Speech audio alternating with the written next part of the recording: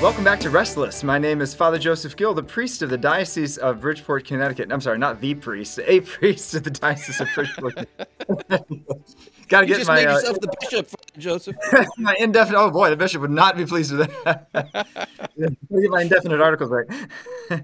So you've joined us on Restless, where we young adults restlessly seek the face of Christ in today's crazy and mixed up world. And of course, one of the ways in which our world is crazy and mixed up is understanding the human body and what it means to be an embodied spirit, to be a human being. And so we have an incredibly special guest with us today on this episode of Restless, and it is Christopher West. Many of you will recognize that name. He is perhaps the most foremost American speaker on the good news of the theology of the body. He wrote a number of books, many of which I've read. I know I've read Good News About Sex and Marriage, one of the best books I've ever read about theology of the body. And so Christopher's here to kind of talk a little bit about theology of the body and what it means for us in today's world, and also to talk about the fact that he's coming to Connecticut for a very special event on March 27th, and we're very excited about that. Tell us a little bit about what that event is going to be all about. Yeah, Father, the event we're doing on March 27th is called Made for More, and then the subtitle is Visions of the Promised Land. If we are honest with ourselves, if we're taking a courageous look at the deepest yearnings of our hearts, then we know we are made for more than what this world is holding out to us. And through a 2.5-hour journey, which is much more like a night out at the theater than it is a theology lecture, you're going to, at the Made for More event, you're going to enter into those deeper longings, and we're going to present to you how the theology of the body from St. John Paul II is the answer to the crisis of our times. It's like a map that shows us the road to the promised land, the fulfillment of the deepest longings of our hearts. And, you know, if you look around at the world today, you were talking about the chaotic situation we're in. Have you noticed there is a dramatic battle going on, an attack against our creation as male and female? Well, for such a time as this, have we been given St. John Paul II's theology of the body. And it's an honor for me to be able to spread this message. And I really believe I got the best job in the world. I just get to tell hungry people where to find good food. Yeah, I really believe we talked about when I was in college at Franciscan, our professors always say, ideas have consequences. And the reality is when we see the chaos, it really has a philosophical basis for the chaos, which is why the theology of the body is not just a list of rules, but really a philosophical understanding of the human person in a profound way. Yeah, well, let's look at the very phrase, theology of the body. Well, what the heck does that mean? It means our bodies are not only biological, they are that, but they're also theological. They tell a divine story. But the problem in the modern world is we have reduced the body to something merely biological. And when we do that, I like to point out this phrase of Christ. They look, but they do not see. Right? When we reduce the body to something merely biological, we'll look at the human body, but we won't see the divine story that it tells. And here's an example. I'm kind of a music guy. I came of age in the 70s and 80s, so that's kind of my music catalog. But Father, you'll probably remember this song from Peter Gabriel. It went like this. In your eyes, the light, the heat. In your eyes, I am complete. But then check out this next line. In your eyes, I see the doorway to 1,000 churches. Holy Moses. That's a man. That's a man who's seeing this woman's body theologically. Right? So but if we reduce that... Yeah, it's not in your eyes. I see the cornea or the retina or 1,000 blood vessels. Exactly. That would be just the biology, right? And thank God for optometrists. You know, they help us understand our eyes at that level. That's awesome. But every woman knows there's a big difference between the way your optometrist looks in your eyes and the way your lover looks in your eyes. Unless, of course, I often joke, unless you happen to be in love with your optometrist, then maybe you get a little bit of both. Right. Or he's in love with you. But the point is, there's another way to see the human body than mere biology. And the modern world has lost sight of this vision. The invitation of Christ is come and become one who sees. He wants to open our eyes, not just to the theology of our bodies, but he wants to open our eyes to a sacramental way of seeing the entire physical world. He wants to help us see a tree in a different way, a mountain in a different way, a flower in a different way. He wants to help us see the whole world as a sign that reveals his eternal plan. And when our eyes get open to this, everything changes. And what's so interesting, though, is that in our modern world, our modern world reduces everything only to the material, which means that we have these desires for transcendence, these desires for love, for communion, and yet because all we're ever taught is that the only thing that exists is the material world, then we can't see beyond it, even though we have the desires and Exactly. the burning longing for love. Exactly. C.S. Lewis says, if you find in your heart desires that nothing in this world can satisfy, then it only makes sense that you're made for another world, right? And if That's you very let true. that sink in, it is, isn't that? It resonates. Or maybe you think this world does have what you desire. Well, I would say you've fallen for what I call the fast food gospel. And by that I mean the secular culture's promise of immediate gratification for the hunger. Right. I've been down that road. It's very convincing because, I mean, let's be honest, the chicken nuggets taste pretty good going down, especially when you're really hungry. Enough And salt if and you fat think of, yeah, covers a that's salt multitude and of fat. sins. Actually, it leads to a multitude of sins as well. Yes, that's true too. Amen. If you think Christianity is a starvation diet, well, then the fast food becomes very attractive because that's better than starving to death. But I learned from St. John Paul II, and this takes me back to the early 1990s. I was in my 20s when I first read Theology of the Body. I had done the starvation approach. I had done the fast food approach. And when I discovered this Theology of the Body, I realized Christianity is an invitation to a wedding feast. It's not a starvation diet. It's an invitation to a banquet that truly corresponds to the deepest hungers and desires of our hearts. That is good news. So what led you to pick up the theology of the body in the first place? Where did you encounter this for the first time? Yeah, well, what led me, I was on a journey looking for answers to deep and painful questions. If fast food becomes your steady diet, as I said, yeah, it tastes good going down, but eventually that grease and sodium is going to catch up with you, and you're going to be in a lot of pain. And that's a picture of me in my college years in the late 1980s. And it put me on my knees in a college dorm in 1988. And this ragged prayer came out of my heart. It was basically, God, if you exist, you better show me why you gave me all these desires, because they're getting me and everybody I know into a hell of a lot of trouble. What is your plan? Do you have a plan?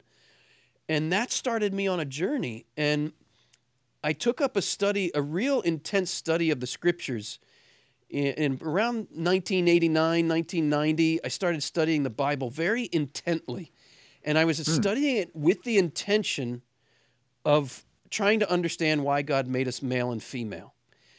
And over the course of about 3 years, I came to see what I would now call this grand spousal vision of the Bible, that the Bible begins with the marriage in an earthly paradise. Throughout the Old Testament, God speaks of his love for his people as the love of a husband for his bride. And the love of that eternal bridegroom was literally made flesh in the New Testament. Skip to the end of the story, and the book of Revelation describes heaven as a marriage in an eternal paradise. But this Yeah. is the marriage of God and humanity, Christ and the church, right? Yeah, human marriage is a foreshadowing then of what he's going to do in Exactly. a spiritual sense. Exactly. The human marriage that starts the Bible is the sign or foreshadowing of the divine and human marriage that ends the Bible. And when you realize this, now you have the key that unlocks the whole story. The whole story, the whole biblical story is summarized in these 5 words: God wants to marry us. Yeah, What an amen. And that's awesome. why I've always taken the celibacy as a great gift as a priest, in that Exactly. I get to live out the marriage between God and the soul here on earth in a very You are a powerful. married man. You're a married man in a different way. You are married to the church. You are in persona Christi, which means you're a bridegroom, just like Christ was a bridegroom. And the church is your bride. And in your union with the church, we rightly call you father because you bear numerous spiritual children, right? This is the blueprint of our humanity as male and female. And there's no escaping that. And because it's the blueprint, this is why the enemy's after it. The enemy is after the blueprint of our humanity because the blueprint of our humanity, male and female, he created them and he blessed them and he called them to be fruitful and multiply. That's the blueprint. Why is he after it? Precisely because it's the sign that reveals the theological mystery that God wants to marry us. And even more, right? First comes love, then comes marriage, then comes the baby in the baby carriage. Right, What we exactly. didn't Fruitfulness. realize in 2nd grade when we learned that is we were actually reciting some profound theology, right? God loves us, he wants to marry us, and he wants the bride to conceive eternal life, right? This is not just a metaphor. There was a Right. Yeah. woman who walked this planet who literally conceived eternal life in her womb because she said yes to the marriage proposal. This is our Right. faith, and it's called theology of the body. It's so true that fruitfulness aspect is such an important one. We see all throughout Scripture how God, like for example in Isaiah, he talks about Israel being a vine, and he goes to the vineyard and finds nothing but wild grapes. He doesn't find the fruit that he's looking for. And even in the New Testament, there's that great story of Jesus cursing the fig tree that's not bearing fruit, and that's a symbol of Israel's unfruitfulness, the lack of holiness, the lack of conversions that God has expected for that marriage between God and Israel. And so in the same way, I Yeah, think the parallels there in the human aspect, right? I mean, over the last 60, 70 years since exactly. the birth control pill, we have lost that fruitfulness aspect of that's what the marital love is really supposed to reach its full flowering in. Every time God establishes a covenant with his people, there is a call to be fruitful and multiply. Why? Because that fertile gift is the main sign of God's eternal life-giving love in the world, right? God reveals himself as Father because he is eternally generating the Son to share with the Son the love of the Holy Spirit. And it's in this image, with the ability to generate sons and daughters, that God made us male and female.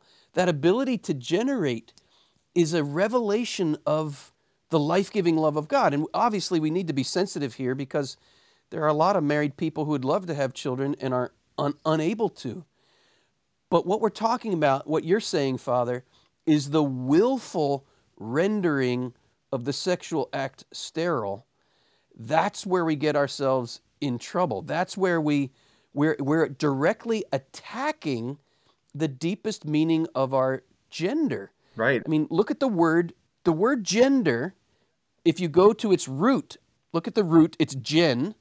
We see that same root in words like generous, generate, progeny, genealogy, genitals, right? What does gen mean? It means to produce or give birth to. Before the modern world ruptured gender from the body, everyone understood that your gender referred to the manner in which you generate new life, right? The That's interesting. I've modern never thought about attack, that connection. yeah, think about that. The modern attack on gender began with contraception. That's true. When you are wearing condom-colored glasses, eventually the meaning of gender will evaporate, and that's the world we live in right now.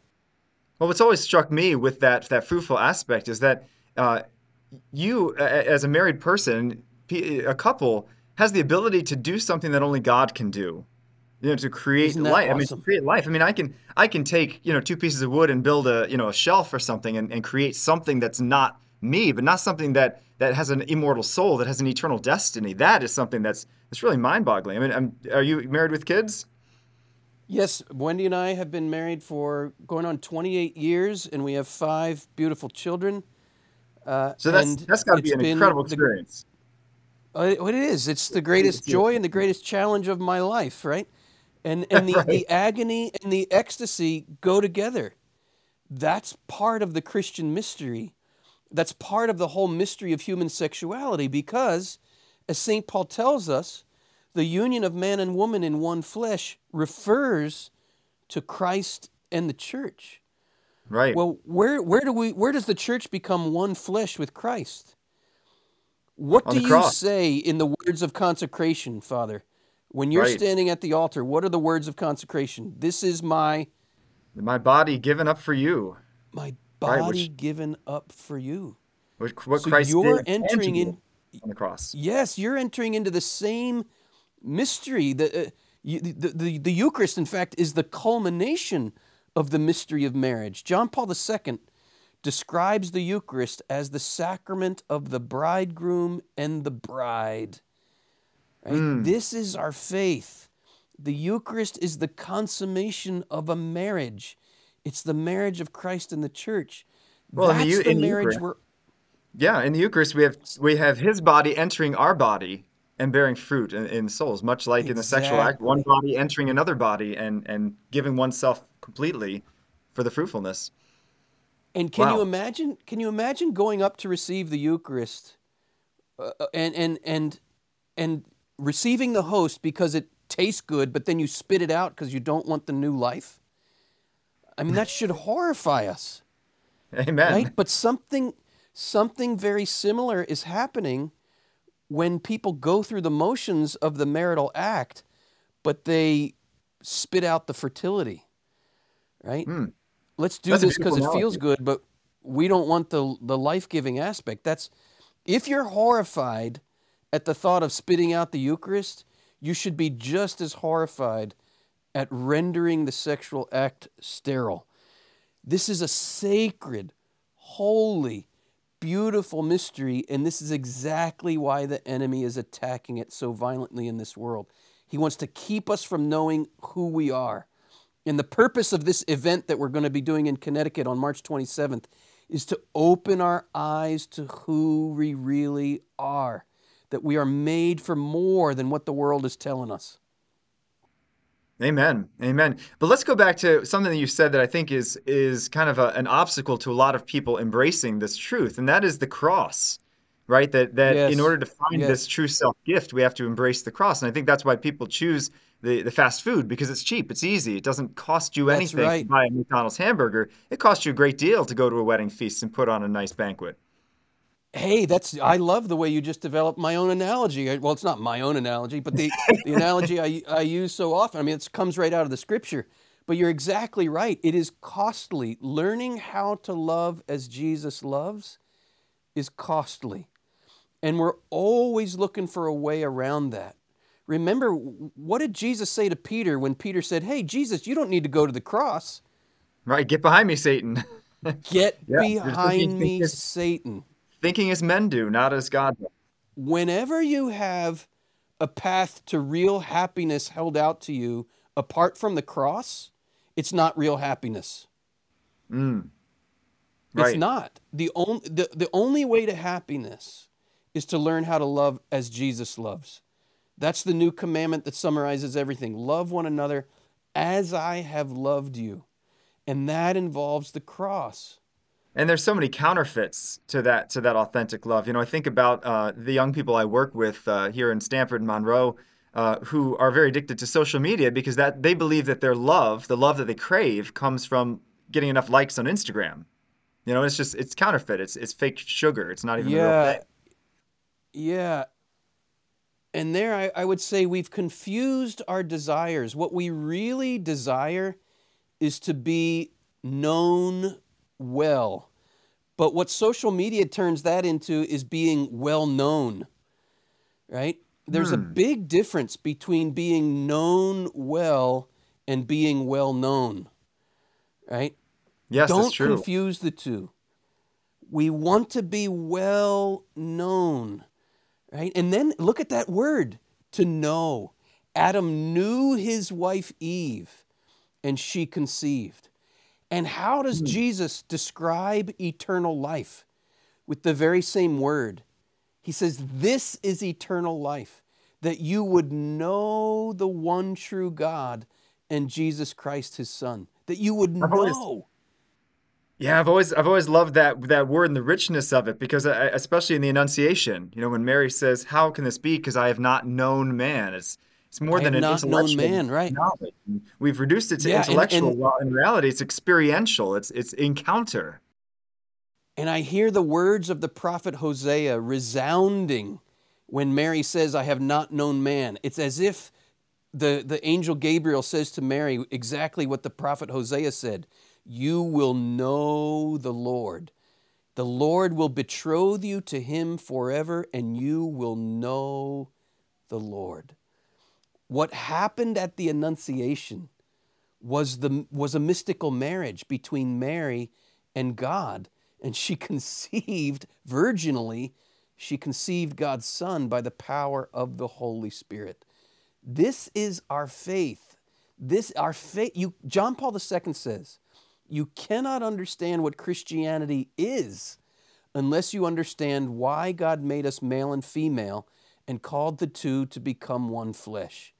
Because this is the paradigm, this is the blueprint on which our faith is based. Our faith is a marriage. It's the marriage of Christ and the church. And And the God wanted that sacraments, eternal. All the sacraments are marital. they're they're All they're of them, essentially John. right. They're using our body to encounter love in a tangible way. Exactly. The Catechism says this. You can look it up. It's Catechism 1617. And the Catechism says the entire Christian life, not just a footnote, not just one aspect, the entire Christian life is marked by the spousal love of Christ for the church. And then it says baptism, the entry of our entry into the people of God, is itself a nuptial mystery. A nuptial mystery. What happens in baptism? We are born anew from the marriage of Christ and the church. We're born Hmm. anew. This is what Nicodemus couldn't understand. Can a man enter his mother's womb a second time? Jesus says, you're a teacher of Israel and you don't get this? Right? And then he says you have to understand the earthly reality in order to understand the heavenly reality. The You know, earthly reality we have to understand is marriage. When we understand the earthly reality, then we'll understand the heavenly reality. And that's why the enemy is attacking the earthly reality so violently, so that we'll no longer understand the heavenly reality. Amen. There's a beautiful moment in the Easter Vigil liturgy that ties in so perfectly with this, where you take the Paschal candle and dip it 3 times into the baptismal water. And I've always thought that's a That's right. beautiful symbol because it really is, not to be graphic about it, but it's essentially a sexual symbol of saying that, Christ being symbolized by the pillar is impregnating the water with the ability to give new life. And the baptismal font has always been understood as the womb of the church.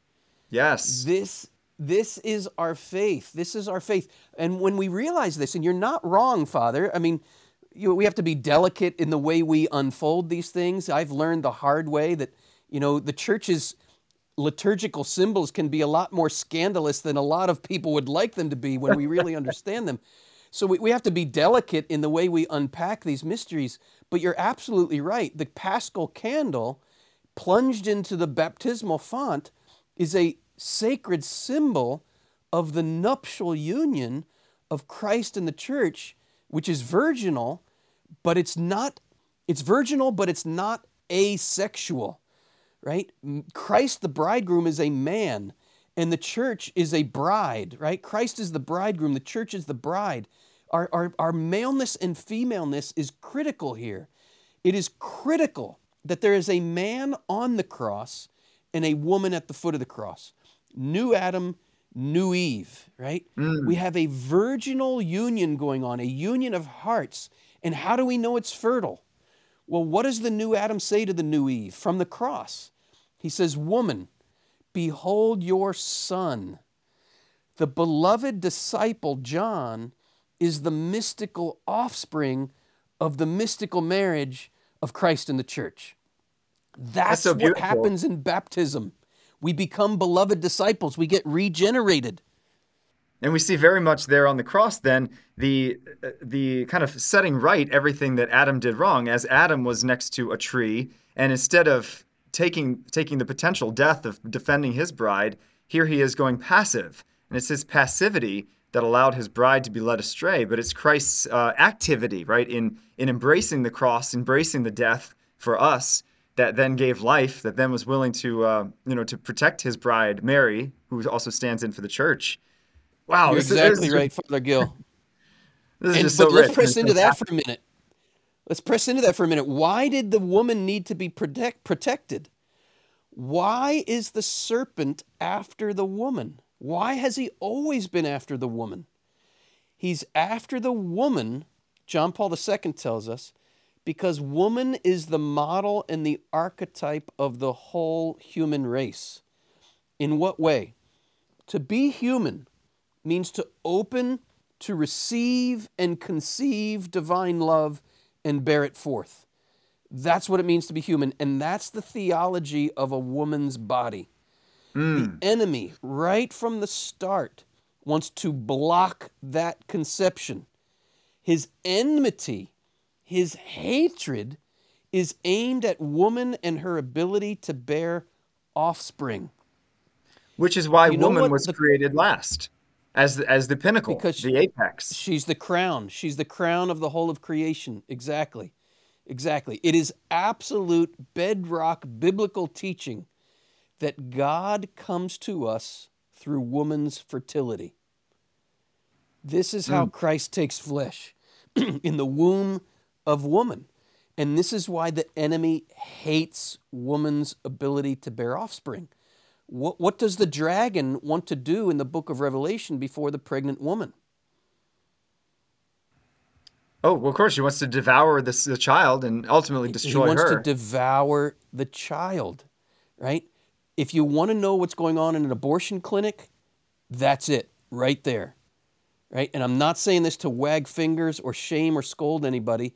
I'm saying this to turn the lights on so we can really see what battle we are fighting here. And it is no coincidence that after St. Paul tells us the meaning of human sexuality in Ephesians 5 and calls it a great mystery, he tells us in the next chapter, Ephesians 6, get ready for a war. You want to live what I was just telling you about? Get ready for a war. And if you want to win this war, you got to put on the armor of God. And do you know what the very first piece of armor is, Father Gill, that St. Paul says we need to put on?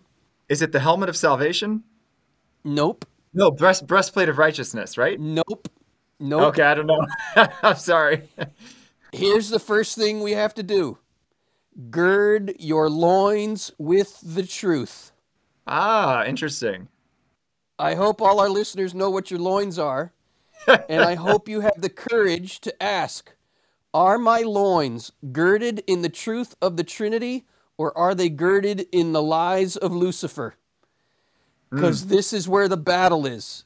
The battle is right here in the mystery of our creation as male and female and the call of the two to be fertile and multiply. This is what the enemy's after. Gird your loins in the truth of the Trinity, and you will win the war against the enemy who hates us. That's a beautiful thought. Thank you for ending on that thought. So we have to wrap up, unfortunately, because time is of the essence. But Christopher, thank you so much for your time, and please come and join us on the 27th of March in Greenwich, and it's going to be a profound encounter. You said there's more than just speaking, right? Oh yes, this is not just a lecture. This is not a theology presentation as in a lecture. This is more like a night at the theater. There's live music. There's big screens with videos and arts, and we have some special lighting to make it all a beautiful kind of campfire experience of reflection through beauty as to what it means to be human.